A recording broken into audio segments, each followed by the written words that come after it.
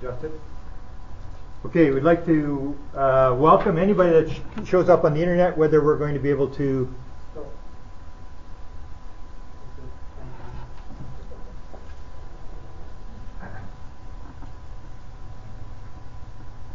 Okay, so it's still broadcasting. We have Lori from Toronto and whoever this is. So we have a couple of people on here. Hi, Lori. Okay, so let me do an introduction here. Steve Boucher is joining us from St. Catharines, Ontario. I knew about this story for a couple of years. I'm doing a book on aliens and the connection to music, rock music. I knew about this story and happened to be in Bradford, Ontario. And Steve, who we have here tonight, stood up and told the story, and I immediately recognized the story as the one that I'd been looking for a long time. So, yeah. Okay, so Steve, welcome, and maybe sort of tell us a little bit about who you are and how this whole thing started. Okay, well, my name is Steve Boucher, and I'm from St. Catharines, Ontario. And how it all started was I started getting flashes of memory of something that didn't really make any sense to me. It seemed to involve extraterrestrial beings, and so I've been interested in the subject for a number of years. And I bought Bud Hopkins' book, Missing Time. And after I read that book, it had triggered some memories in me. And one of the fragments of memory that I had involved my dad. And so I asked my dad if he remembered this incident. I described it a little bit to him, and he did remember it. And so we were both surprised because he thought it was a dream, and I thought maybe it was a dream as well. But when we both remembered it, that seemed pretty strange to me. So at the end of Bud Hopkins' book, he had a little paragraph there that said, if you feel that you may have had an incident similar to the ones described in this book, to please write to me, and if you want to research it, I'll put you in touch with a researcher in your area that can help you.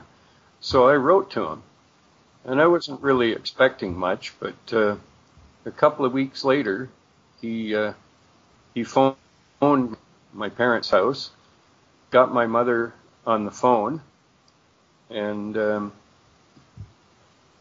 he asked her if I would be able to come to New York City.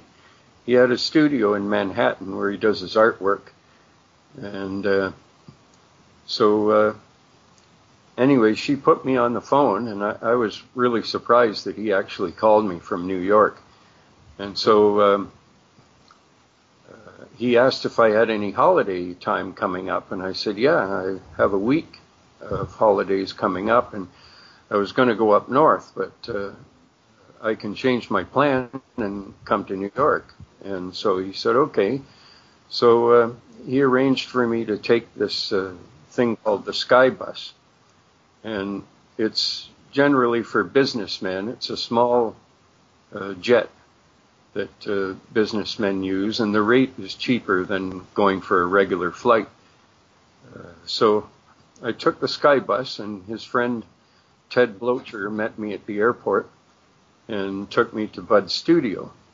And so he had arranged for me to have 3 hypnosis sessions originally with Dr. Aphrodite Clamar that did the sessions in his book. And so I went to her for 2 of those sessions, and Bud ended up doing the 3rd one himself. And then he sent me to a behavioral therapist in Manhattan as well, which her job was to determine that I wasn't crazy or that I wasn't trying to do it for attention or something like that, And so she gave me a number of tests and had a long conversation with me. And she gave me the Rorschach test, which is like the ink blots, and she gave me an IQ test, and she gave me another test on history, which I felt was kind of a little bit unfair because it was about American history, and I'm a Canadian, so but it turned out that I knew more about American history than I did about the Canadian history, and I was able to name a number of American presidents, and that was part of what the test was about. And so I guess I passed all the tests okay. And so anyway, I had the 2 sessions with Dr. Clamar and 1 session with Bud, which revealed a wealth of information. Apparently, I found out that I was what they'd call a repeater case. And I'd had a number of abductions or visitations since I was a very small child. And I even uncovered some memories of a scenario before I was born that involved a gray entity. I remembered being on a high place, it looked like a mountain or a cliff of some sort, and this being was standing next to me, and I knew him fairly well. Like, I had a kind of respect for him like you would have for a police officer or a military officer. He had some kind of official capacity, and I believe his name was Rigel, and he was telling me that I had to go down to Earth, and we were standing on this high place looking out into the sky, and I could see the Earth hanging there like a big beach ball. And so anyway, I was arguing with him because I didn't want to go down there. And he said, "Why don't you want to go down there?" And I said, "Well, because I've heard so many horrible things about Earth that I'm afraid to go." And so he continued to try to persuade me to go. And I said, what would happen if I refused? And he said, "Well, if you refuse, there's a lot worse places they could send you than Earth." And so I took that as a threat, direct threat, and I felt like my free will was being violated because he was basically telling me that I had to go. I had no choice. He said, "It's been decreed by those higher up." And so anyway, I continued to beg him not to send me down there, and he said, "Well," he says, there's a fella that just came back from there, and maybe if you talk to him, it might alleviate some of your fears." So I agreed to do this, and so I found myself suddenly in a white room with no windows, and it was very dimly lit in there, and I saw this guy sitting in a chair in the middle of the floor, and he was kind of hunched over, and he didn't look very happy. So I went up to him and I said, "I understand you're from Earth, or you were just you just came from Earth." And he said, "Yes." And I said, "What was it like down there?" I said, Is it as bad as I've heard?" And he said, "Well, it's good and it's bad."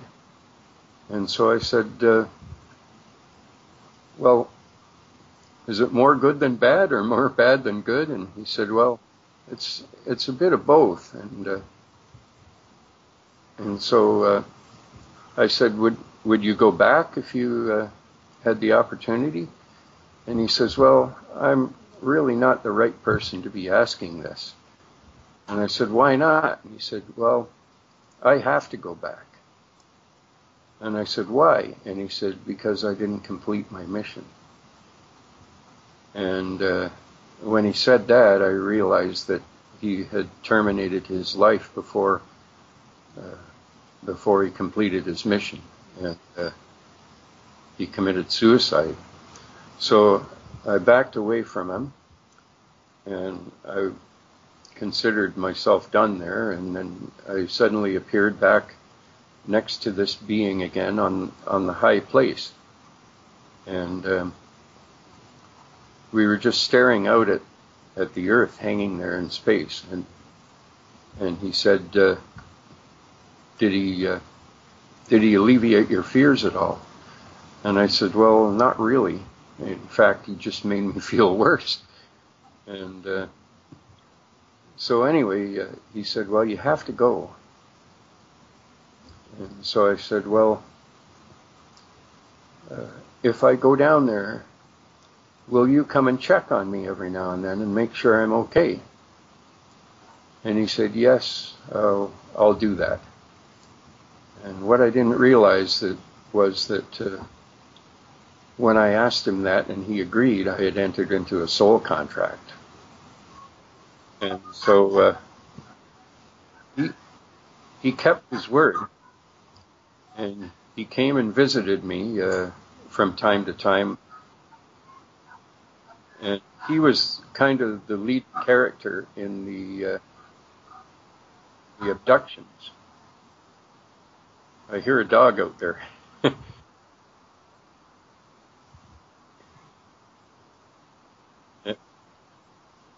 On the computer. Oh. Oh, okay.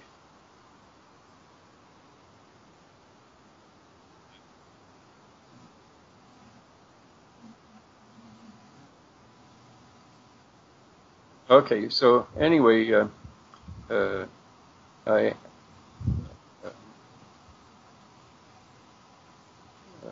asked the being how long I'd have to be down there, and he said, not long. He said maybe 60, 65 years. And when he said that, I said, 65 years? I said, I can't go down there that long. I can't be there that long.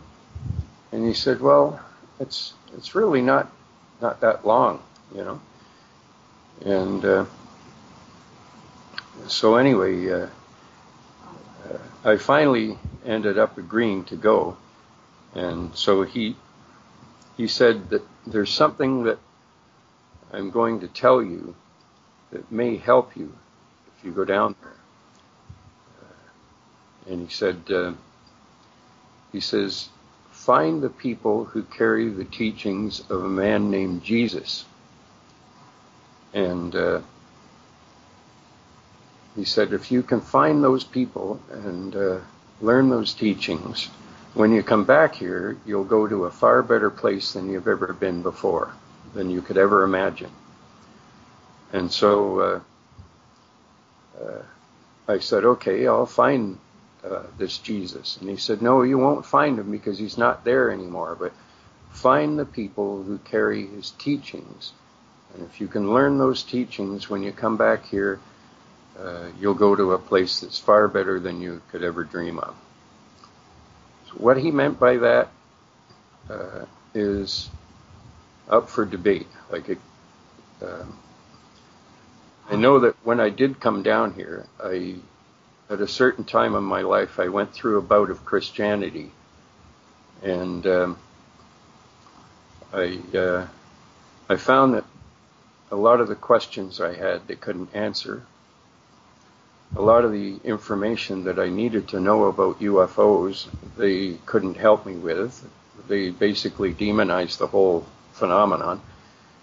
And but there are other ways of learning the teachings of Jesus. There's the Essenes. They carried a certain number of his teachings.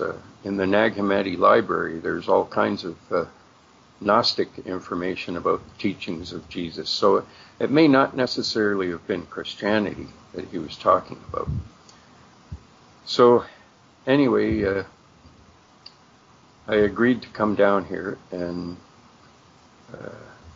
so I came through some sort of a portal or a tunnel, and then I was in a human body here on Earth, like a baby's body.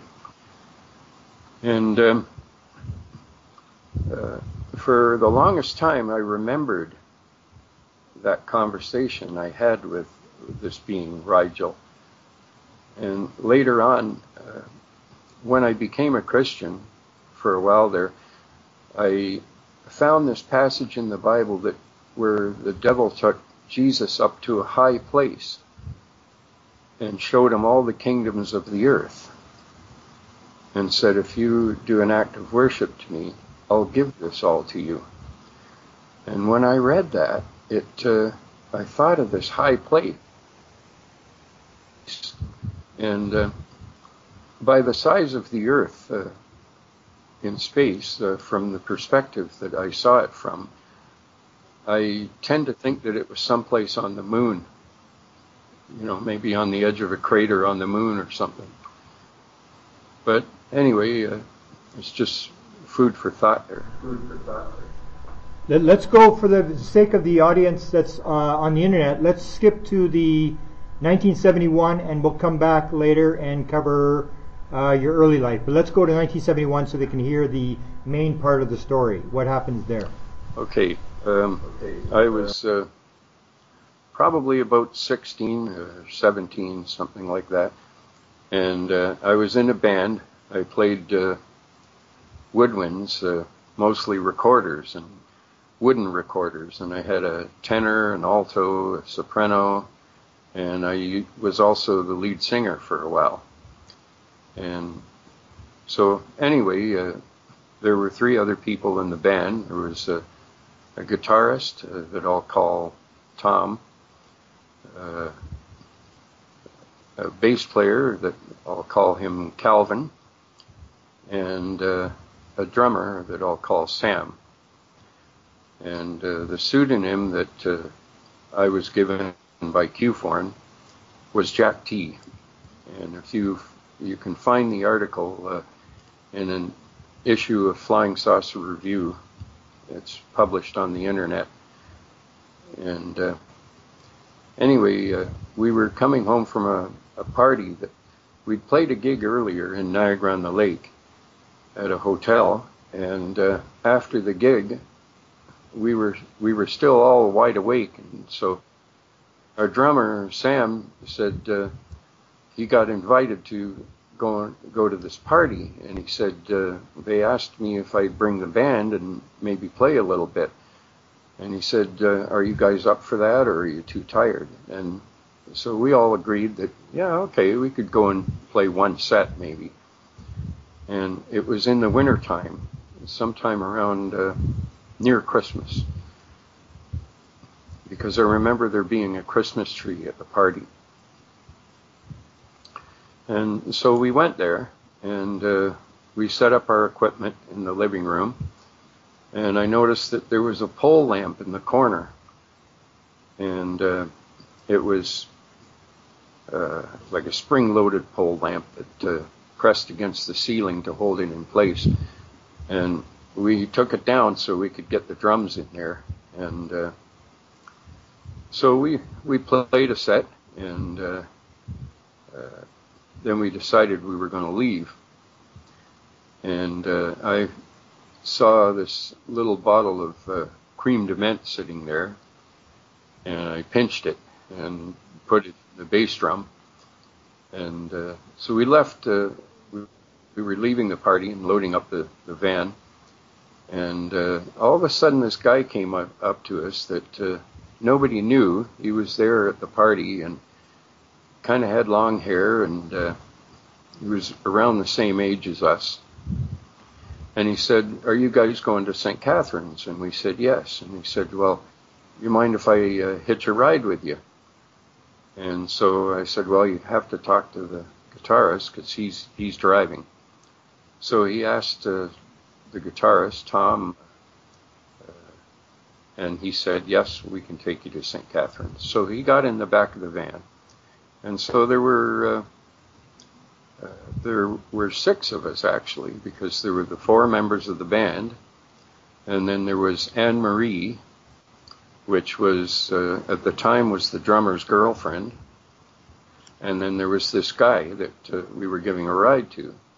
So we were coming back from the party. The party was in Vineland, I believe, and we went to get on the Queenie, and the entrance was closed. So we decided to take the North Service Road down to the next junction and get on the Queenie there. And so we started heading down the service road, and the next junction was in Jordan. And so we're driving along, and I'm sitting on the floor with Anne-Marie and Calvin and this stranger, and Tom, the guitarist, is driving, and Sam, the drummer, is sitting in the passenger seat. And so all of a sudden, along the road, Tom stops the van. And we said, why are you stopping? And he said, well, you better take a look over the seat here, because you're not going to believe what if I tell you. So we looked over the seat, and ahead of us, around this restaurant that it's had a number of different names, Admiral Bird's, Plain and Fancy, I'm not really sure what it's called now, but it was closed, and in the parking lot, sort of across the service road, was this large sausage-shaped craft. And it was sitting on the ground, and there was lights from the bottom of it, like little searchlights panning back and forth over the pavement. And it had portholes all around the extreme part of the perimeter, and they appeared to be like recessed portholes. So anyway, we were a fair distance away from this thing, and Tom said, what do you think it is? And so I came up with a suggestion, well, maybe it's a movie prop, and maybe they're filming a movie or something. And so he said, well, why would it be all lit up like that in the middle of the night if it was a movie prop? And we all kept staring at this thing, and finally we agreed that we'd turn around and go back the other way, and maybe get the exit further down the other way and get onto the Queenie that way. So we were going to do that, and then we started moving towards the thing instead of turning around. And I said to Tom, why aren't you turning around? And he said, well, I am. He said, look. And he's hauling the steering wheel around to the left to try to turn around, and nothing's happening. And we just keep moving toward this thing. So we're yelling, like, put on the brake. And he says, I am putting on the brake. And he's stamping on the brake, and nothing's happening. And we couldn't feel any of the surface bumps in the road or anything like that. It was like a smooth movement towards this thing. And we were moving toward it pretty quick. Like, we sped up, and we were moving toward it really fast. And so it was so scary that I was actually bracing for impact, because I thought we might hit this thing. But instead, we got up to about maybe 15, 20 feet away from it, and then we came to rest on the road, and the engine wouldn't start, couldn't do anything, just sit there. And so we were all kind of panicking at the time, and so Sam, the drummer, came up with a suggestion. He said, maybe if we all be really quiet and stay down, they'll leave us alone. you know. So we decided to do that, be really quiet and just stay down. And so I could hear Tom and Sam in the front seat whispering. And Tom said, "Oh, no." And I said, "What's going on?" And then Sam said, "They're coming out." And I said, "What do they look like?" And he said, they're just little guys. And so they came over to the van, and we could hear them trying the doors, and we had the doors all locked, and we were just trying to remain really still and stay low. And at one point, I saw the side of one of the beings' head go by the window. And it surprised me, and I said, "Did you see that?" And everybody went, "Shh, shh," you know. And so I said, "Yeah, but did you see that?" And Anne-Marie said, "Yes, I saw it." So then it came around, we felt that they were behind the van, like at the back of the van. And we're all sitting there, and I was thinking that if we may end up in a skirmish with these beings, and I didn't know what they were, so I started looking around for a weapon. And I grabbed the mic stand that was beside me, and I was ready to hit them with it if they got in. And then a strange thing happened at that point.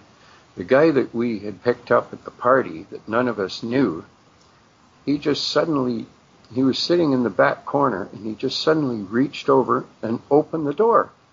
He opened the back door, and it flung open, and there was, I could see 3 beings standing there, and they were grazed, and I was panicking, and I grabbed the mic stand, and the one being came up into the van. I don't know if he climbed up or if he levitated or how he got in, but he came in through the back door, and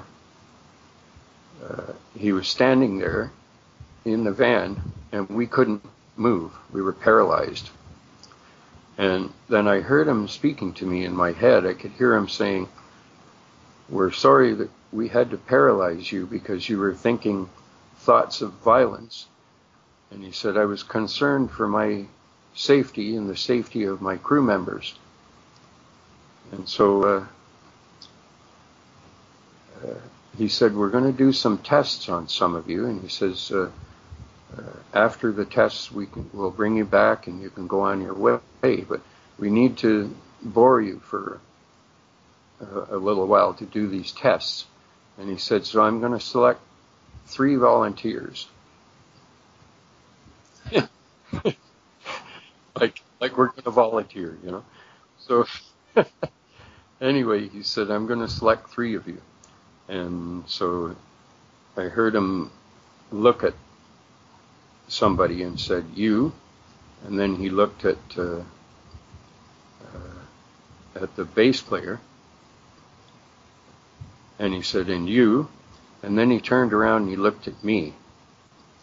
And when he looked at me, I looked down at the ground because I didn't want to look at his eyes, because that's how they communicate. I could hear, when I looked at his eyes, I could hear him, and when I looked away, I couldn't hear him very well. So anyway, I was just staring at the ground, and then it was getting really uncomfortable. And so all of a sudden I looked up at him, and as soon as my eyes met his, he said, "And you." And so anyway, then he said, "Would you follow me, please?" And he turned around and he started to leave the van. And on his way out, his foot caught in the drum, the snare drum stand, and he knocked the snare drum over, and it rolled out the back of the van onto the ground. And immediately one of the beings picked it up. And so when I got out, this being held it out to me, and he said, "Is this yours?" And I said, "No." I said, and he said, "Who does it belong to?" And I pointed to the drummer, Sam, and he gave me the dirtiest look. "Why did you point to me?"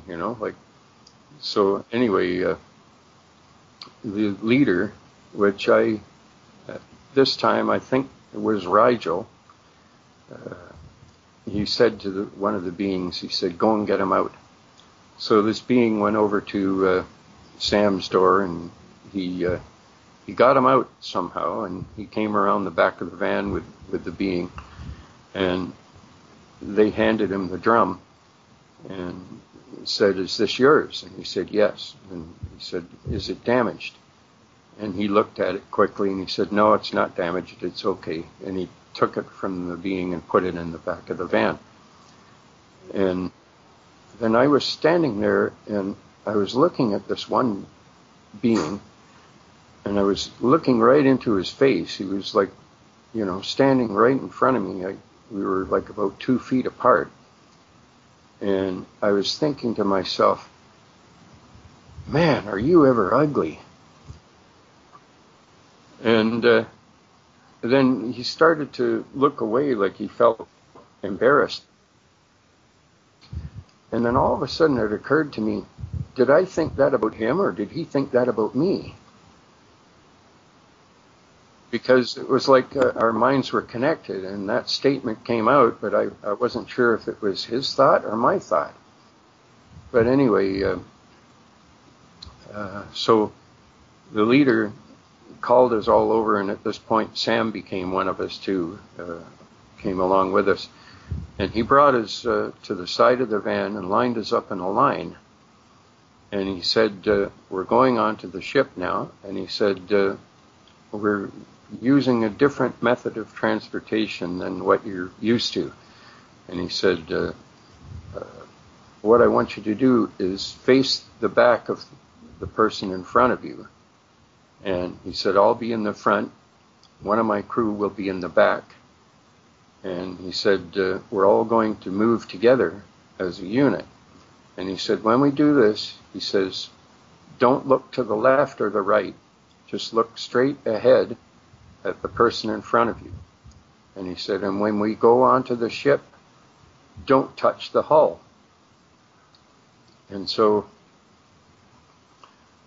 I wasn't very obedient. And as soon as we started to move, I felt us lift off the ground, and we all started moving together as one unit. And I could see the back of the being's head that was leading the group. And I just turned my head to the left for a second, and immediately we stopped. When I faced straight ahead, we started going again. And I said, "Oh, is that how it works?" And so then I looked to the right, we stopped again. And they were very patient. They just waited until I looked forward again. And then when I looked forward, we started moving again. So once I'd satisfied my curiosity, I just went along with it after that.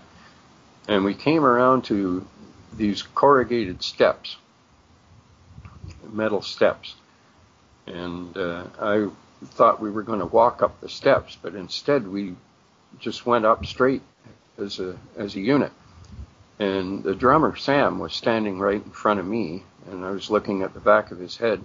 And when we went in, he banged his head on the top of the doorway. He was fairly tall, and their doorways are made for them, not for us, And so anyway, he complained about it. But once we got inside, we started going in, and then I looked down at the hull, and just for a second, I very lightly touched it with my ring finger of my left hand, just to see what it felt like as we were going in.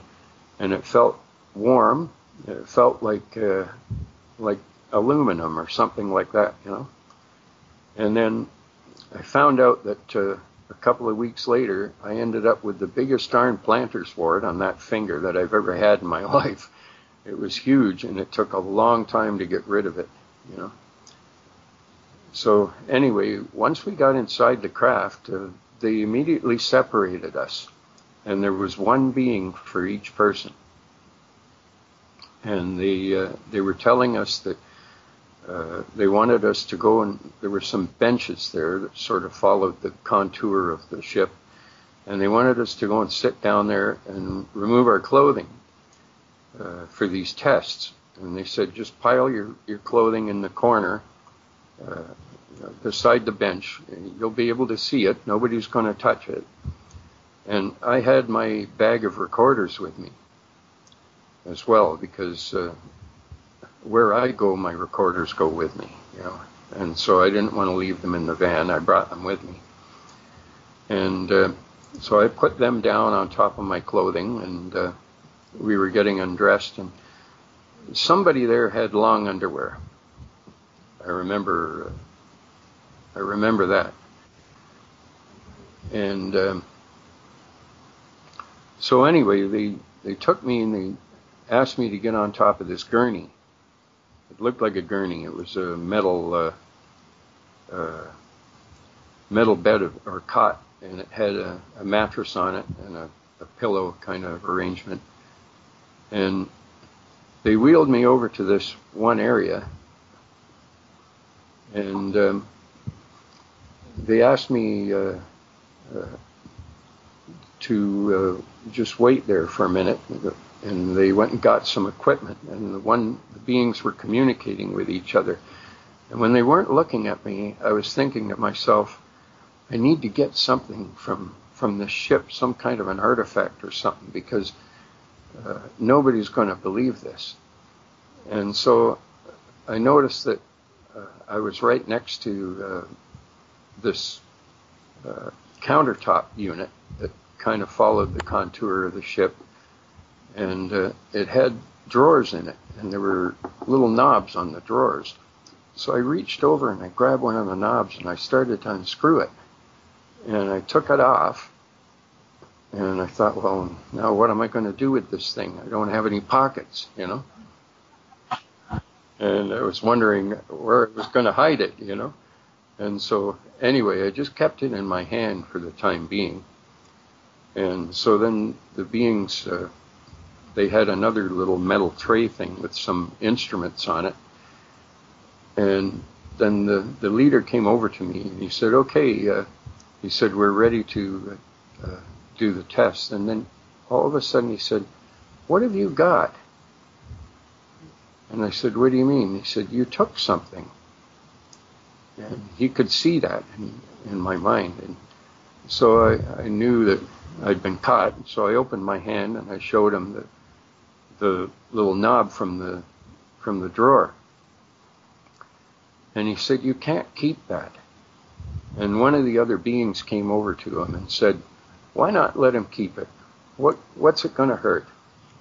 And he looked at the being and he said, no. He says, we're not supposed to let them keep anything. So he took it off me. And then he wheeled me over to this part of the ship that was closer to the center of it.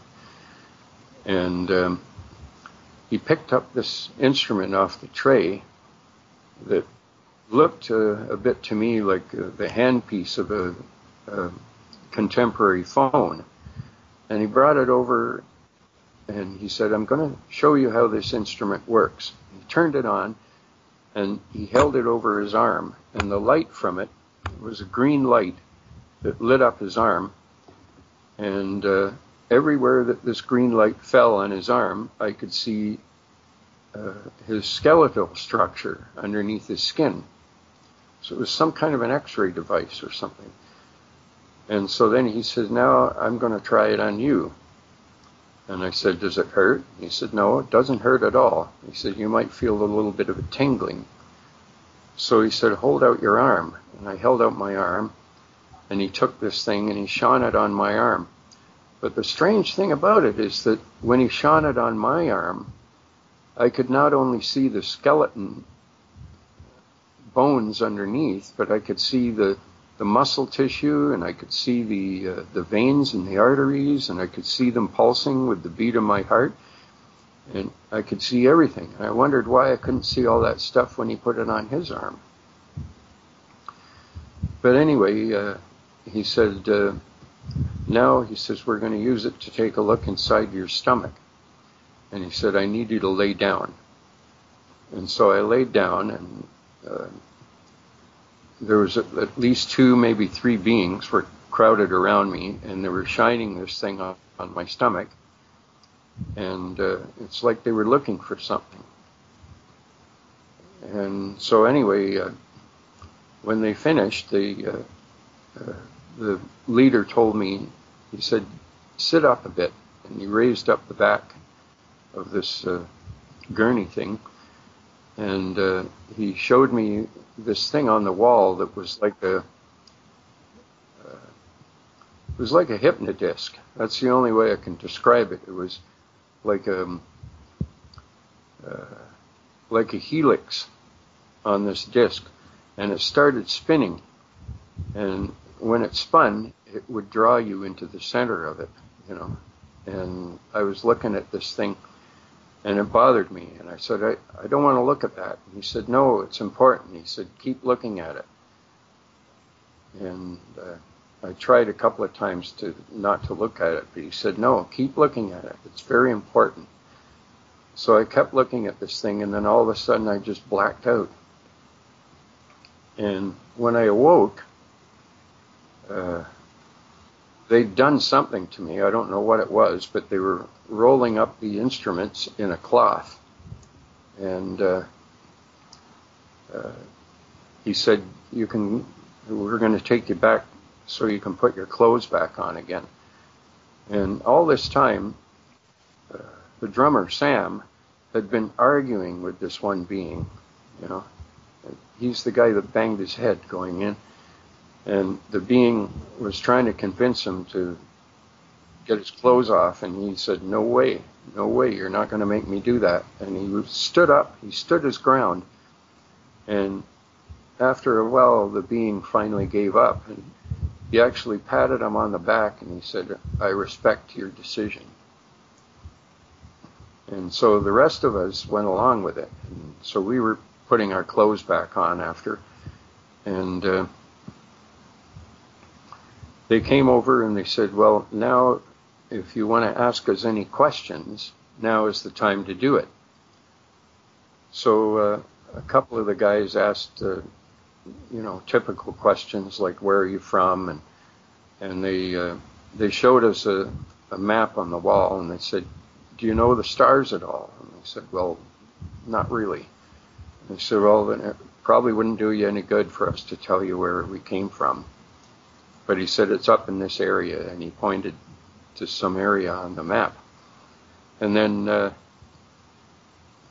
somebody asked, do you have any bases on Earth? And he said, yes, as a matter of fact, there's one right out here. And he pointed to Lake Ontario.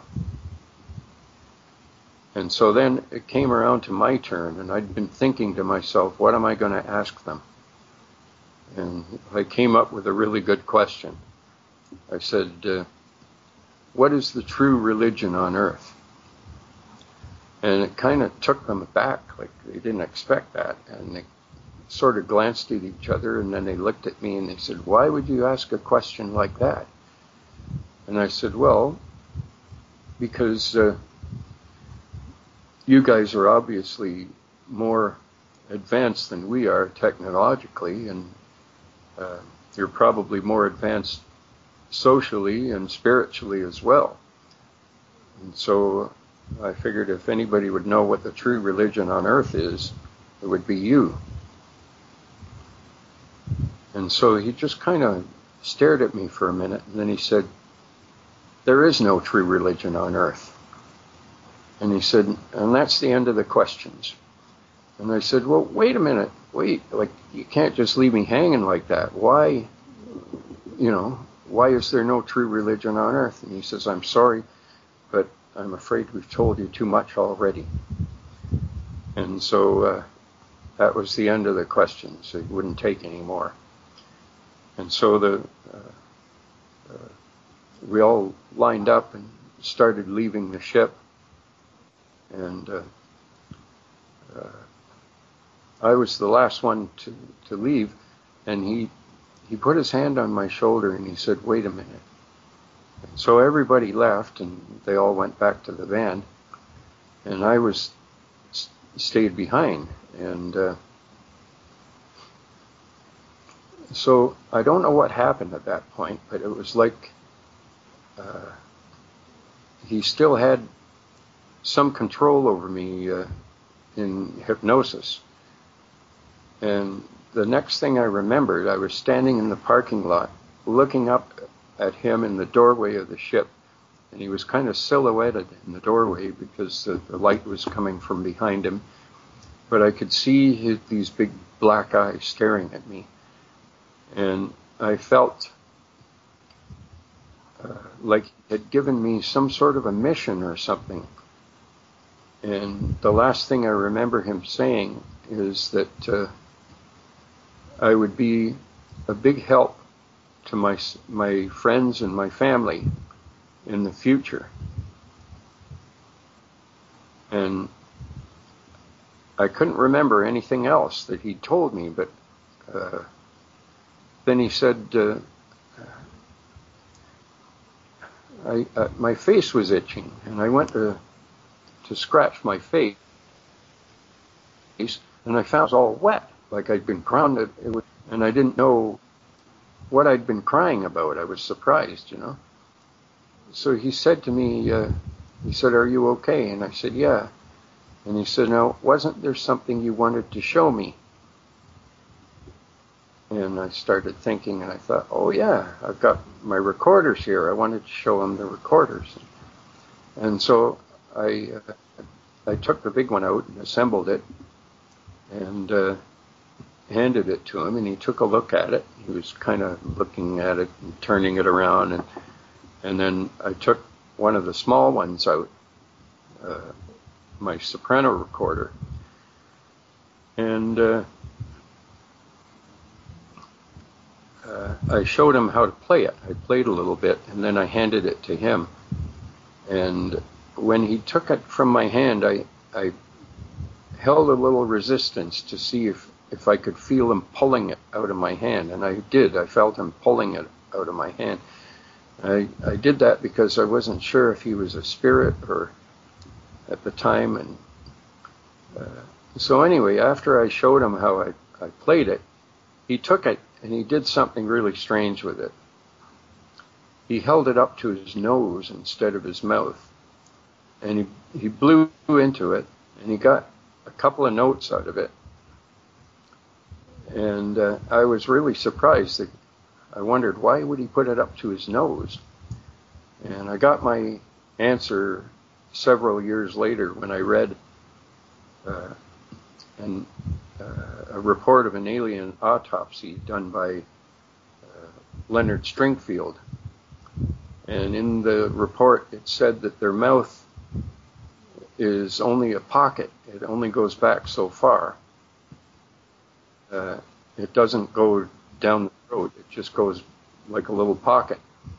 And they have one organ that does the job of the heart and the lungs together.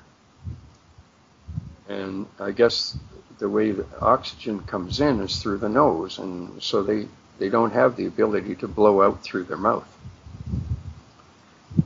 So anyway, I asked him if he'd like to keep that little recorder as a souvenir. And so he said to me, "What's a souvenir?" And I said, "Oh, it's something to remember me by." And he said, "Yes, that would be fine." And so he took it. And then I started thinking to myself, I hope I can find another one of those. Because I like that particular brand. And so all of a sudden, he says, "Would you like it back?" And and I said, no, I forgot that he was reading my mind. I said, "No, you keep it. I want you to have it." He said, "You're sure?" And I said, "Yes." He said, "Okay." And he said, "Would you like me to take you back to your vehicle?" And I said, "No, that's okay. I'll walk back. I'm okay." And I said, "Am I going to see you again?" And he said, "Yes." He said, "You will." But there was a part that I missed where I saw him silhouetted in the doorway of the ship, and I felt this tremendous love coming from him, like really strong love. It was, I've never felt a love like that before. And in retrospect, I find that kind of strange coming from a gray, because a lot of people say that they have no emotions, but yet I felt this very strong from it. So when I went back to the van, I got in through the back door with my bag of recorders, and everybody was sitting in there, and it was like they were all in a state of suspended animation or something. They were just sitting completely still. And as soon as I got in, they all came to life, and they started talking again. And Sam had made this agreement with Tom, and he says, we've got to be in agreement on this, that we're not going to tell anybody what happened to us. And I said, no. I said, people need to know about this. And he said, no. He says, we're not going to tell anybody about it. And he says, if you tell anybody, we'll just deny it, and you'll look like an idiot. And I was really upset because, something incredible had happened to us, and they didn't want to talk about it. They didn't want to discuss it. They didn't want to tell anybody, and I was really upset about it. So I never agreed to everybody else agreed but me. And so we sat there and we watched the ship lift off the ground, and it started heading out toward Lake Ontario, but it didn't zoom off really fast. It just kind of coasted slowly. And we watched it, it was like a bright light, and it was getting smaller and smaller as it got further away. And on the way home, when we left, we went home, and I don't remember the stranger being in the van after that. So somewhere along the line, I think he disappeared. And suspect that he might have been planted on us specifically for the purpose of opening the door to give them access. So anyway, all the way home, I kept hearing in my head, you're going to forget everything. And I was arguing with this voice in my head saying, no, I refuse to forget. I'm not going to forget. And I kept hearing this voice all the way home telling me I was going to forget. When I finally got home, I think it was somewhere around 4 a.m. I let myself in. My parents were asleep. And I went in the kitchen and I got a piece of paper and a pen, and I started writing down everything in point form that I could remember about the incident. And then I took that piece of paper, I put it in my dresser drawer, and I went to bed. And in the next morning, that paper was gone. And I never found it again until many years later. So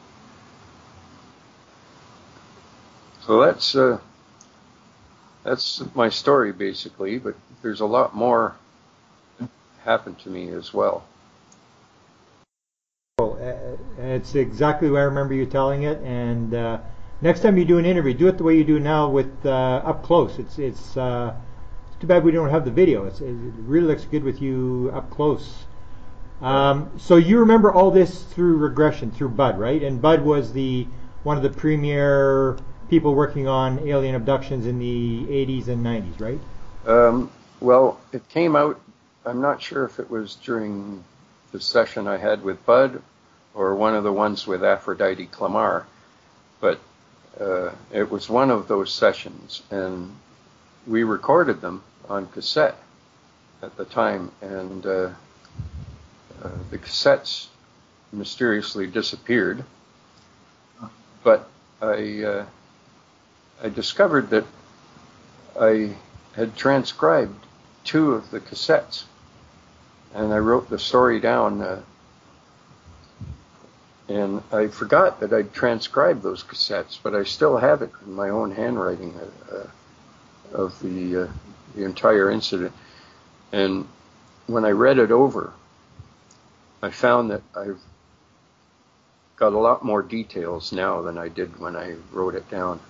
It was just basic when I'd written it down, but since then, a lot more details have surfaced from my memory. You know, just little things like the drummer banging his head on the doorway going in and stuff like that, you know.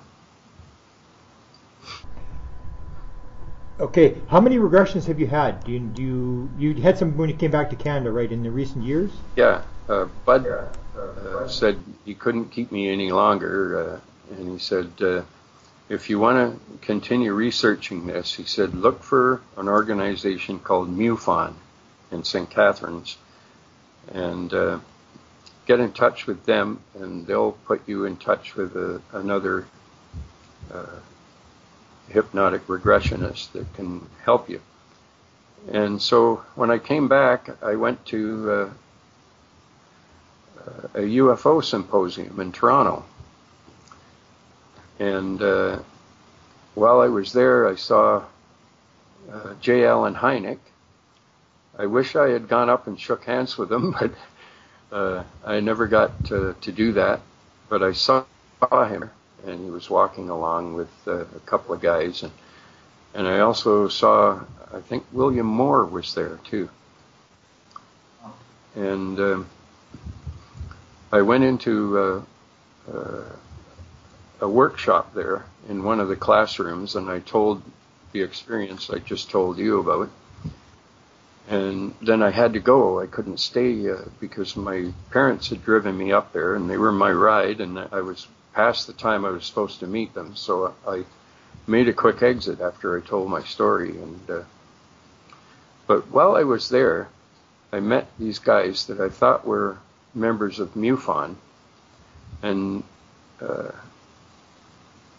they turned out to be from QFORN, the Canadian UFO Research Network, and they're no longer in existence anymore.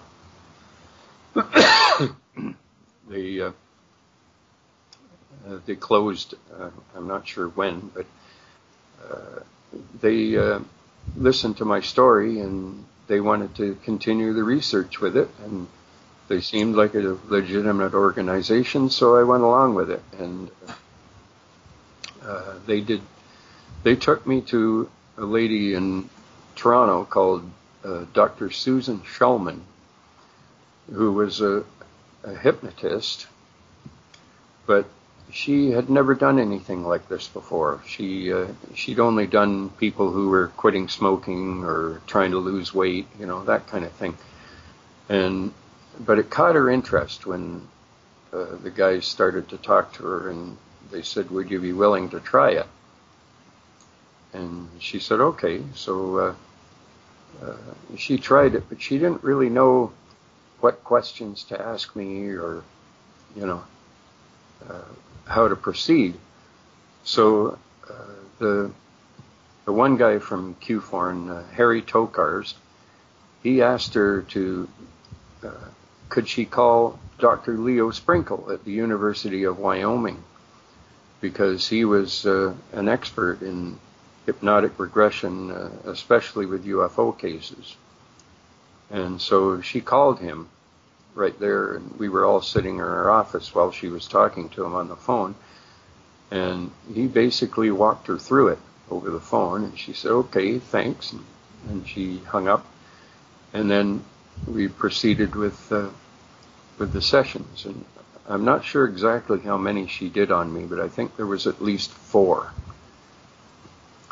And during the time when she was doing these sessions, at one point I started channeling an entity in one of the sessions. And so the guys from QFORN were asking this entity questions, and he was answering. And anyway, I couldn't tell you. I don't know. but because I don't even remember what was said all that well. Oh. And anyway, during the time that they were investigating my case, started having problems, like they had a whole string of bad luck was happening to all of them. A lot of things like losing money, large amounts of money. The hypnotist, Dr. Shulman, she went to Las Vegas with her boyfriend and lost a big amount of money gambling, and her boyfriend broke up, and she wouldn't answer any of Q Forn's calls after that. They were trying to get through to her, and she wouldn't answer any of the calls. So, and we were hearing, they were hearing clicks on the phone, and the one guy's girlfriend, the phone rang, and she picked it up, and there was like a mechanical voice on the other end of it that said, "You and them have to stop what you're doing." And then it hung up, and she was just had the phone to her ear, and her mouth was hanging open, and Harry said, "What was it? What happened?" And she told him, and so I think we were having some Men in Black interference or something. I never actually saw any of these beings, but we had some, definitely there was something messing with the phones and causing chaos in their lives. Wow. There's a question. We got a few questions here. Yeah. One of the questions is about the mission. Do you recall the mission, or what you are here to do? Because a lot of experiencers talk about the mission. Yeah.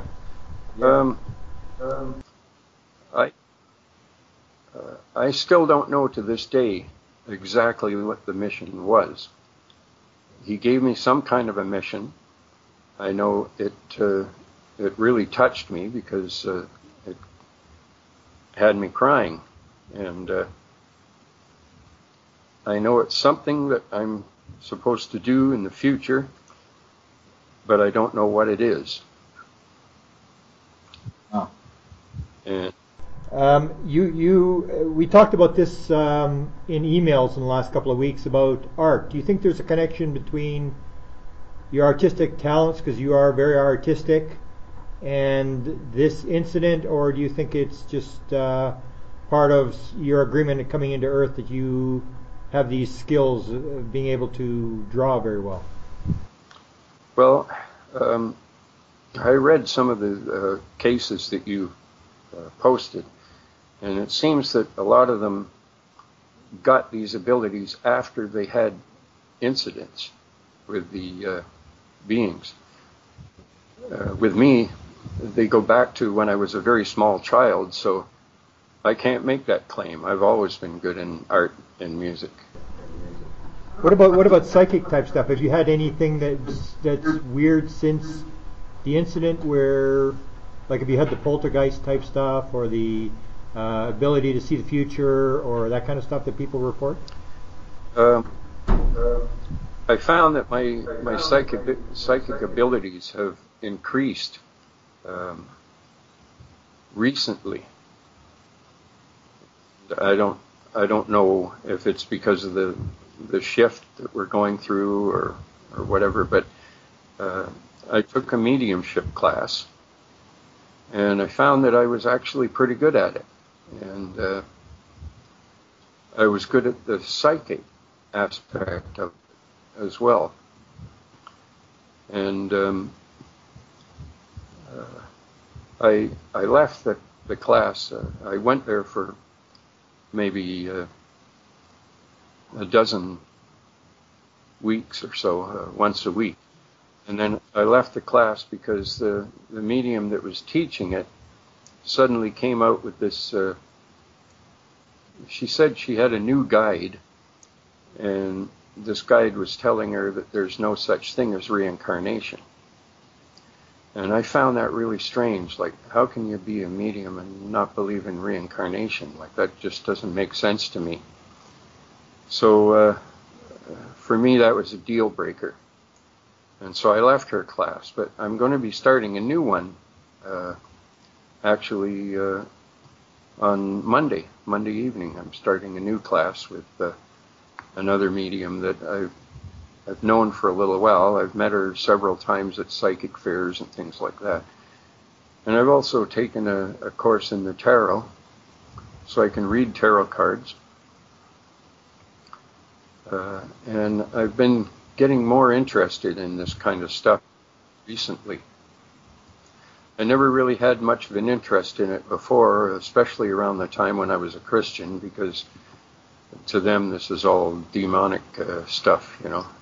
And so I never bothered with it much then. But Okay.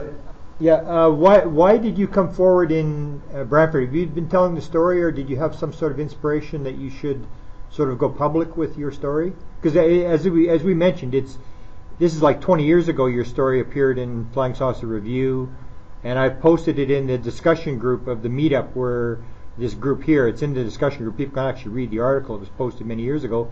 I'm just wondering about why you came forward now and whether anything has changed in your life since you came forward. Yeah. Well, back when this happened to me, I didn't want to reveal my real name, so I kept my identity private. Q-Forn gave me the pseudonym Jack T. So when you read the article, you'll know who I am anyway. But the reason I decided to come forward with it now is because there's so many things happening to the earth right now, so many changes, and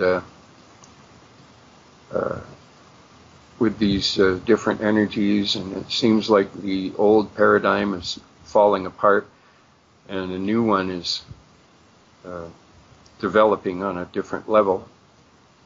And so I thought, if I'm ever going to go public with this story, now is the time to do it. Because I might not get another chance, you know, if there's a nuclear war or something, and, you know, and I felt that this story needs to be told. And the incidents appear to have stopped around 1976, but I've been remembering a lot more over the years, more detail about them, and so I felt that the story needs to be retold again with this new information that I've been remembering. And there was one incident that hasn't been covered at all, and it's almost like a sequel to the incident I had with the band. And well, it's a bit of a long story. It's kind of like the incident with the van. It's about that long. But basically, in the incident with the band in the van, they abducted the band. In the second incident that we had, they abducted our audience.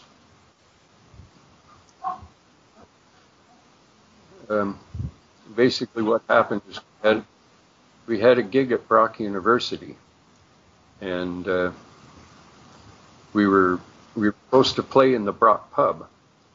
So we went there to play, and we ended up playing for an empty house. There was no audience there. I'm skipping a lot of parts, but we had an encounter with the beings when we got there, and they separated us. It seems to be a standard protocol for them to separate us, and so that there's only one for each person. And they discovered that we were there for a purpose because we were playing at the bar. And so they said, oh, well, they're going to miss them. So we have to let them go because they'll be missed. And so they let us go, and we went to play, but they told us we'd forget. We forgot about it almost immediately. we went into the bar and we set up our stuff and we played. And it was what was usually a very busy night. And this night nobody had showed up at all. We were basically just playing for the staff. And they couldn't figure it out. They said, this is usually a really busy night. It's just packed with people. And there's nobody here. They said, this has never happened before. So after the gig, the guitarist, he gave me his keys and he said, can you go to the van and get my, he had this little dolly that he had wheels on it and you could pull it. And he was going to load all the equipment on the dolly to take it back to the van. So I said, okay. So I left and I went to get the dolly. When I went back into the university, I noticed that there was some sort of activity going on down the hallway. And so I walked down the hallway, and I was really surprised. I saw there must have been about 100 to 150 people or so all lined up along the lockers down the one hallway. And they were just standing there. So I went over and I used the bathroom, and then I came out, and they were still standing there. And I asked somebody there, I said, what are you guys all standing around here for? And they said, because they told us to. Told us not to leave, to just stand here and wait. And I said, well, what are you waiting for? And they said, I don't know. But we were just told to stand here and wait. And it was like they were all under some mind control or something. And so anyway, I said, well, I can't stand and wait with you. I've got to go. And so I turned around and I started to leave, and a guy came up to me and stopped me. And he said, you can't leave. He says, you have to stand in the line with all the others like you were told. And I said, no. I said, I got to go and get the gurney thing out of the dolly out of the van for the guitarist so he can load all the equipment on there. And I said, I have to go. I got to go now. And he said, no, you can't leave. And I said, look, I've got to go. And he said, well, come with me. He says, I'll see if they can take you now. And he took me ahead of all these people that were lined up. He took me outside. There was a set of doors there across from the hallway. And he took me outside, and there was snow all over the ground. And I noticed all these footprints, like people had been walking this same route. All these footprints were in the snow. And so we were following this trail of footprints. And at that point, when we came around the corner, there was a large saucer-shaped craft again. It was sitting on the ground behind the university, kind of hidden by this wall. So anyway, this guy took me up to the doorway, and there was a woman standing in the doorway. And he said, can you take this guy now? And she said, no. She said, we got way too many as it is. We're overcrowded. And she said, you'll have to go and wait like everybody else. And I said, I can't wait. And he said, he can't wait. He's got to go now. And she said, well, I can't take him now.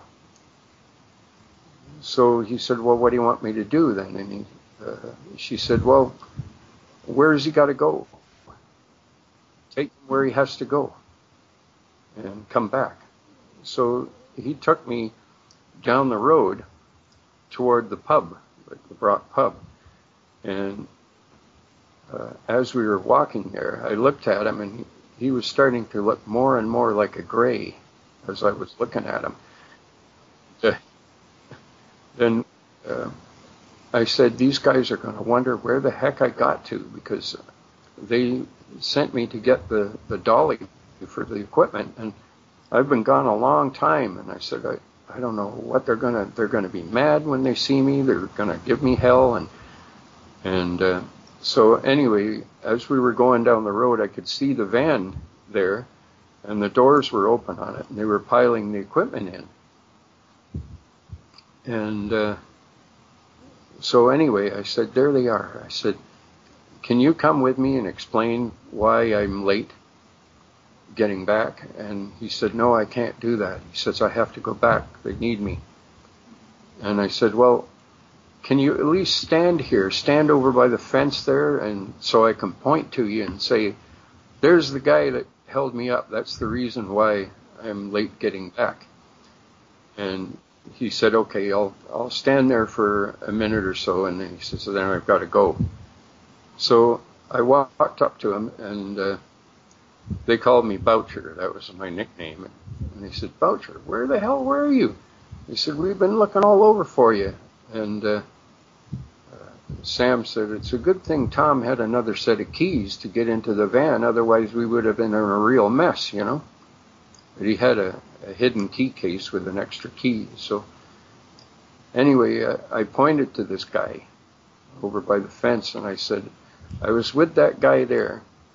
And they said, what guy? And I could see him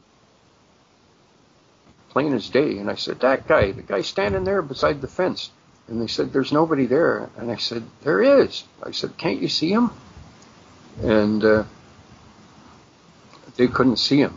And so anyway, then we got into the van, and everybody was mad at me.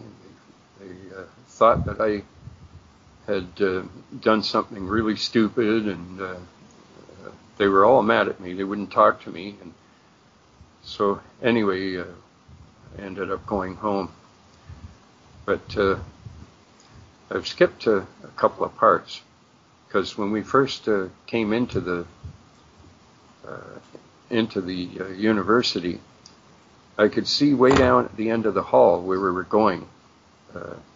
There's a set of doors there that lead out to the pub, and we were headed down that way, and I could see these grays, a couple of grays walking around.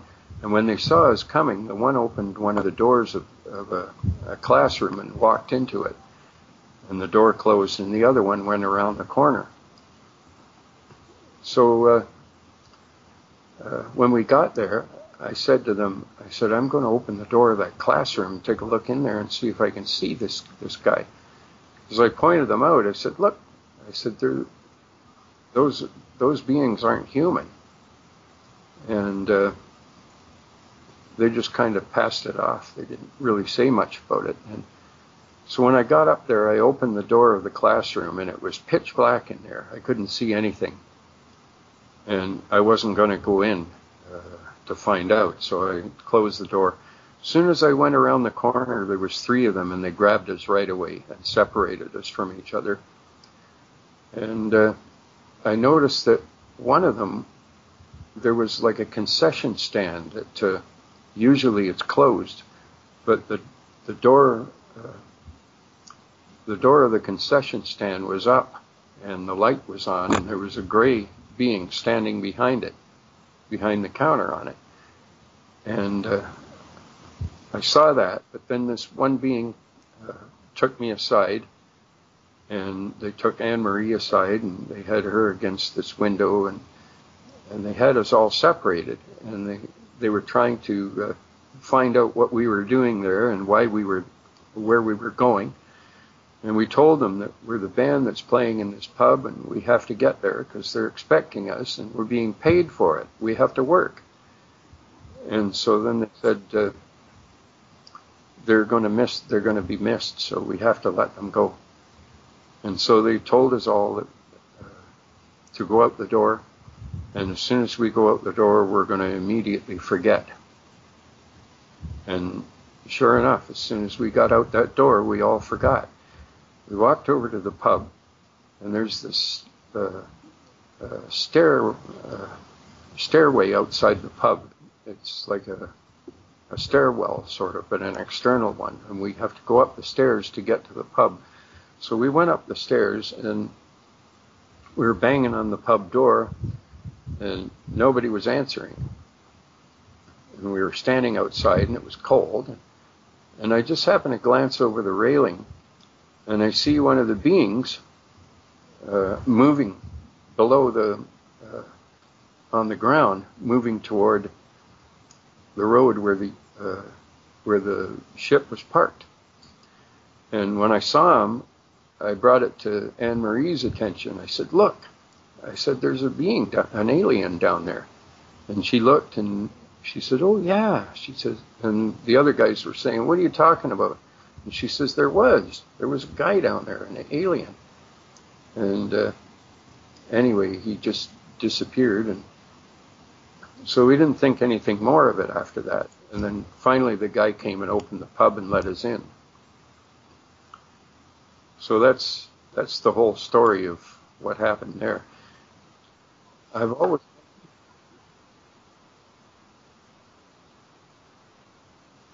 Well, the bass player has disappeared, and somebody told me that he died.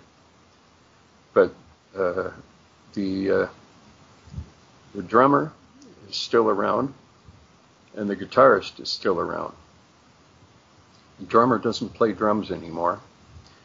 The guitarist is still playing, but I can't reveal their names because I don't want to get them involved in this because they don't want to remember, you know.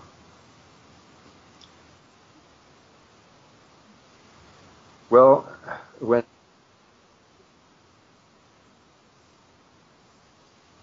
when Q-Foreign investigated the case, they managed to talk the guitarist into undergoing a hypnosis session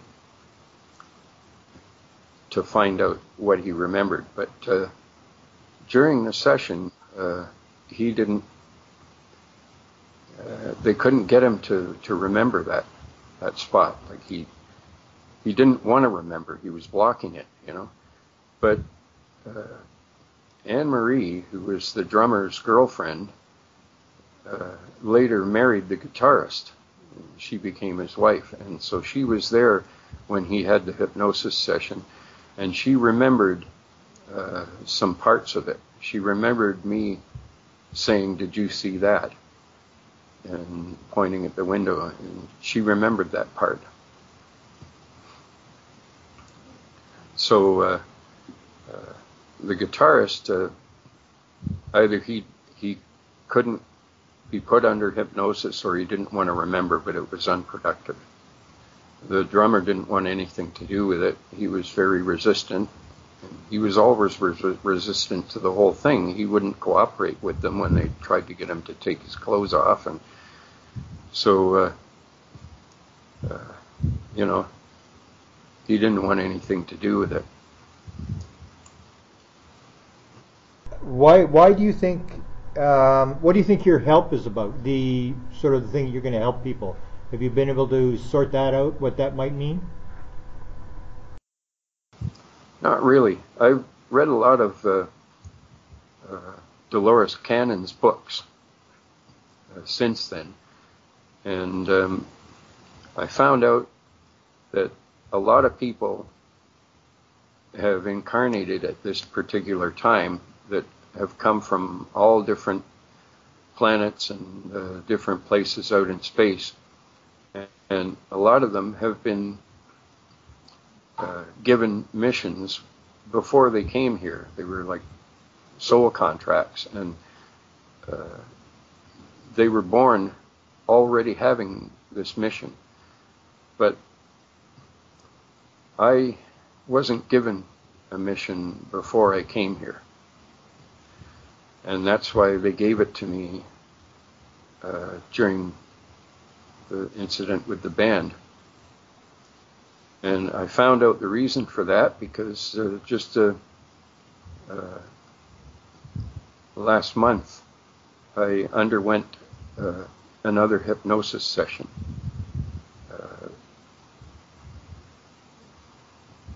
And it was a QHHT session, a quantum healing hypnosis technique. And it was done at many mansions in Hamilton by a lady named Audra. And she has a business. You can find it on Facebook, called One Soul Awakening. And she did this session on me, and during the session I found out that I'd been tricked into coming here. I wasn't supposed to come here. It wasn't what was originally intended to be. My journey was supposed to be something else. I wasn't supposed to come to Earth, but I got tricked into it and conned into it. And once you agree, you're in, you know.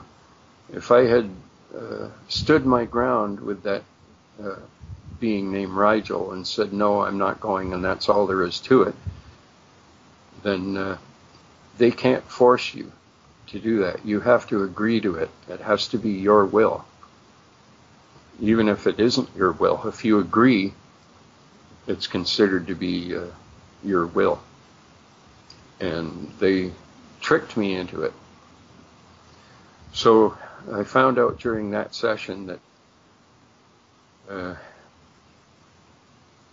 since I was already here and I had come in without a mission, they figured, well, most people are on Earth now to achieve this particular mission where they're supposed to help people ascend, or, you know, to help mankind. So I believe that's what the mission was that they gave me during the van incident.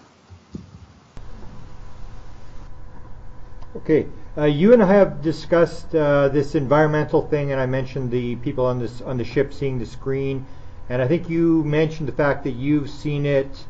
This environmental message was given to you in dreams. Is that true? And maybe you can talk about your dreams. Have you gotten anything through dreams? Are they interacting with you through your dreams? I have had dreams involving aliens and UFOs. I don't know if they're relevant to whatever this mission was that they gave me, but I have had dreams involving ships. When I've looked up in the sky in my dream and I've seen ships up there, and there was one dream I had where I was on some other planet and I was talking to one of these beings. So I have had dreams involving them, but I'm still unclear about what the mission is. I think that it's basically the same mission as everybody else that incarnated here, to help mankind, to help people ascend, to awaken them, you know, that kind of thing. Because that certainly seems to be the area that I'm headed. It's where my biggest interest lies. And the environmental thing, you wrote a song in the 1970s. It was never published, but you did write one on some sort of environmental message in the 70s, right? Did, yeah. And back then I read a book by Immanuel Velikovsky called Worlds in Collision. And I guess I found it really interesting. It resonated with me. And I think part of that had sort of triggered portions of the memory of what my mission is. I don't know. But it got me interested in this stuff. And I've always kind of felt that, you know, that man is destroying the earth, that they've messed everything up, and I've always been kind of a light worker, if you want to call it that. I don't know. Even when I was a teenager, you know, threw something on the ground, I'd pick it up, put it in the garbage can, and scold them for it, you know, because I was always kind of for the environment and interested in that. Beautiful. Okay, I know you got another interview coming up, so I'm going to give you the last question, which is, oh, here comes somebody with a question. Somebody's running up with a question here. Let me do this one, and then I'm going to give you the last question. Did he ever find out about what religion is not found on Earth? Did you ever get any resolution about the religion question that you were asking in your subsequent regressions? Not really, but what happened was there's a friend of mine, a lady friend that goes to events with me and stuff, and she's a Christian. And so she said to me, after I told her about my story, and she said, well, if they told you that, why on earth would you ever leave Christianity? And I said, well, because I felt that I've outgrown it. And I don't think they ever expected me to get this far. So, Wow. Yeah. But I learned. Go ahead. Yeah. You gave the musical instrument to this alien. Do you have any recollection of seeing him after that?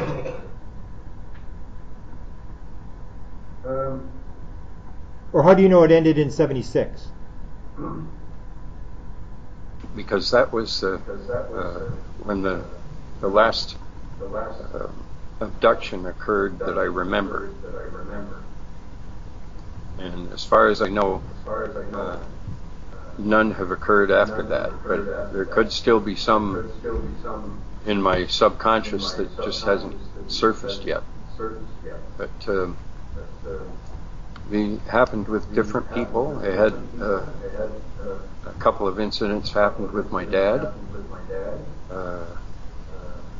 Another incident happened with my first wife when I was dating her. And so there are other people that have been involved. I wish there were people that could substantiate my story. That's the thing I regret the most, is that, you know, the guys in the band don't want anything to do with it. They don't want to take it any further. They just don't want to talk about it. Well, I'm going to do what I can to make sure your story very public, that the message gets out. And I'll back up, because I've heard you tell the story a number of times, and plus the article sort of verifies that the same story is being told. One question just sort of popped into my mind that I always like to ask experiencers. You met with this alien before you were born. You met with him a number of times. And I always want to ask experiencers, did the alien ever get any older, or did he always look the same? You know, when I try to imagine him, I have trouble imagining what he looks like. I've seen brief flashes of memory about his face. Like, I remember his face in the van when he came into the van, and his eyes weren't completely black when he came in the van. They looked more like humanized, but a lot bigger, and he had large pupils. I believe they were blue, and there were some whites of his eyes around the pupil. So I think from what I've learned from studying them, the black eyes are actually some kind of like a contact lens that keeps their eyes protected from the light, because our light is too bright for them. So they don't need the contacts. They take them off, or they disappear, or something, you know. Once again, I really appreciate your doing this for us. Fascinating story. My final question for you, and then you can go get ready for your other interview. Looking back, you've had years and years to think about this, and you've done a lot of reading in ufology. You've seen the good versus the bad alien, all this sort of stuff. So the question is, if you had to do it over, would you do it again? And what message would you have for the group here in Winnipeg? You're talking to maybe 35 people here who, in a lot of their experiences, they've been down sort of a road not maybe as dramatic as yours, but they've got experiences. So what message would you have for them, and is this good or bad? How do you sum this whole? Well, there were two questions there. What was the first one again? Well, is it a good or a bad thing, Okay. looking at it through your whole lifetime? And what's the ultimate message? You've got a chance to give this message to a whole group of people in another city. What's the main message you want to leave that you think this all means? What's this all about? Okay. In regard to whether it's a good or a bad thing, they treated me fine. They never hurt me or did anything to scare me. They made me feel at ease. They were actually polite.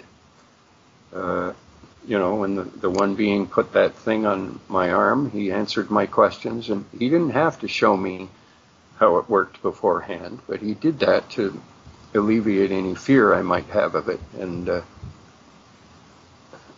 so I think when people claim they have bad experiences, I think it's more a perception based on what they believe than the actual incident itself. Like two of the ladies I met in New York that Bud Hopkins introduced me to, the one girl said when she was a little girl she was playing with them. She thought they were elves, And then I met this guy there.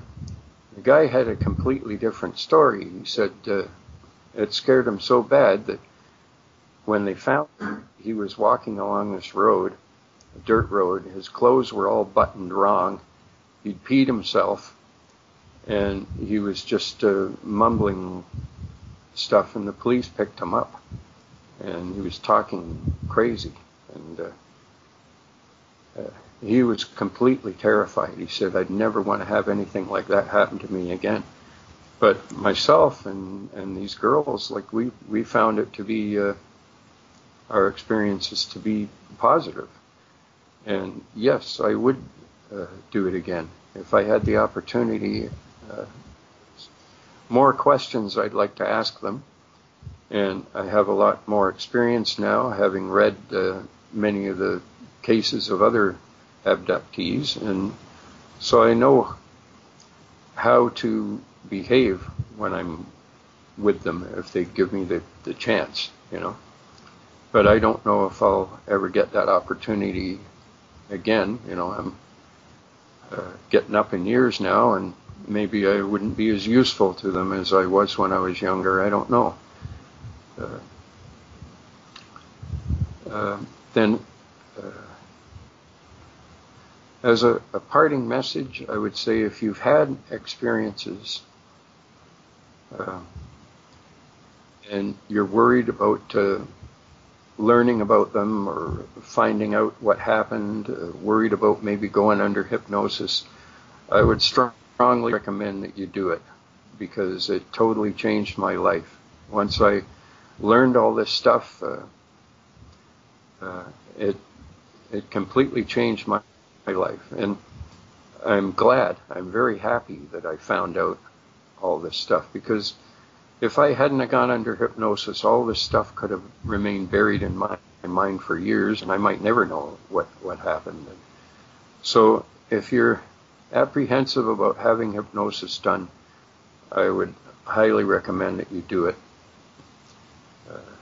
because sometimes things like that, if they're buried in your subconscious, they can cause you to have irrational fears of things that you don't understand. And once it comes out, those fears disappear. Like I used to have a really bad fear of the dark when I was younger. I was terrified of the dark. I always slept with a nightlight on and stuff like that. After I recalled all these experiences, I just lost my fear of the dark. Now I sleep in almost pitch darkness, just whatever light comes in through the window. So there are good things that can come from it, Okay. Now, I said that was the last question. I lied.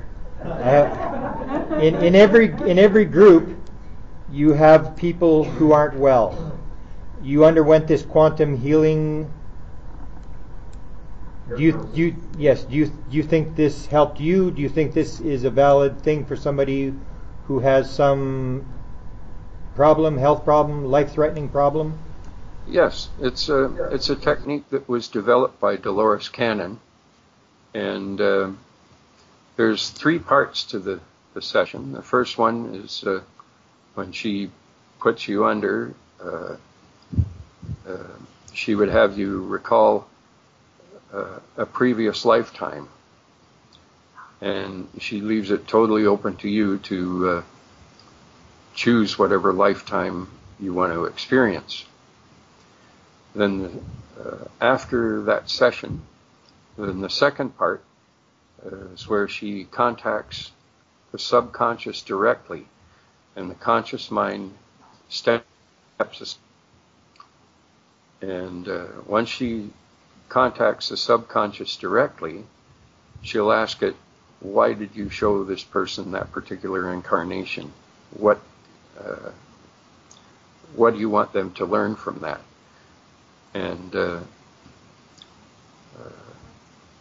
so then the subconscious will explain why you had that particular incarnation, why you remembered that particular one.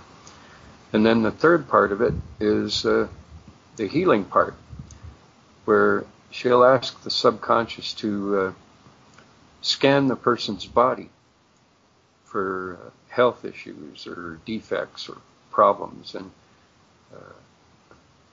a lot of times they'll find problems and they'll heal them right there on the spot, like you know,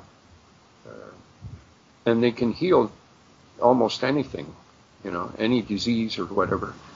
But some particular ones that they won't heal are because you've agreed to have that illness before you were born. There's a reason why you chose to experience that, whether it be to pay off karma or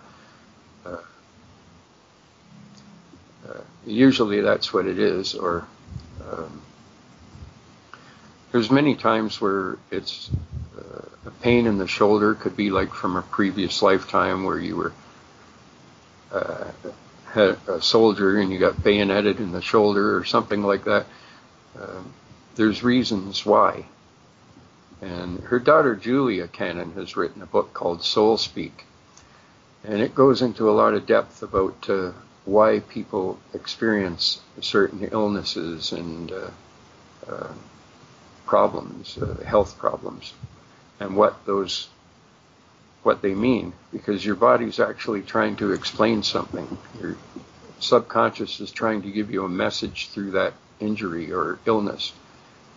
And I found it's a very good book to use as a reference book. But anyway, that's about it. Steve, I really appreciate it. I didn't realize you had the second part of the story. Anything I can do for you at any point, if you need my help, I'm here. I just really appreciate you coming here, and I'm sure the people just loved it. And I'm going to do whatever I can to make sure that as many people as possible hear your story. I think it's very important, and it has messages for everybody. So thanks a lot for coming, and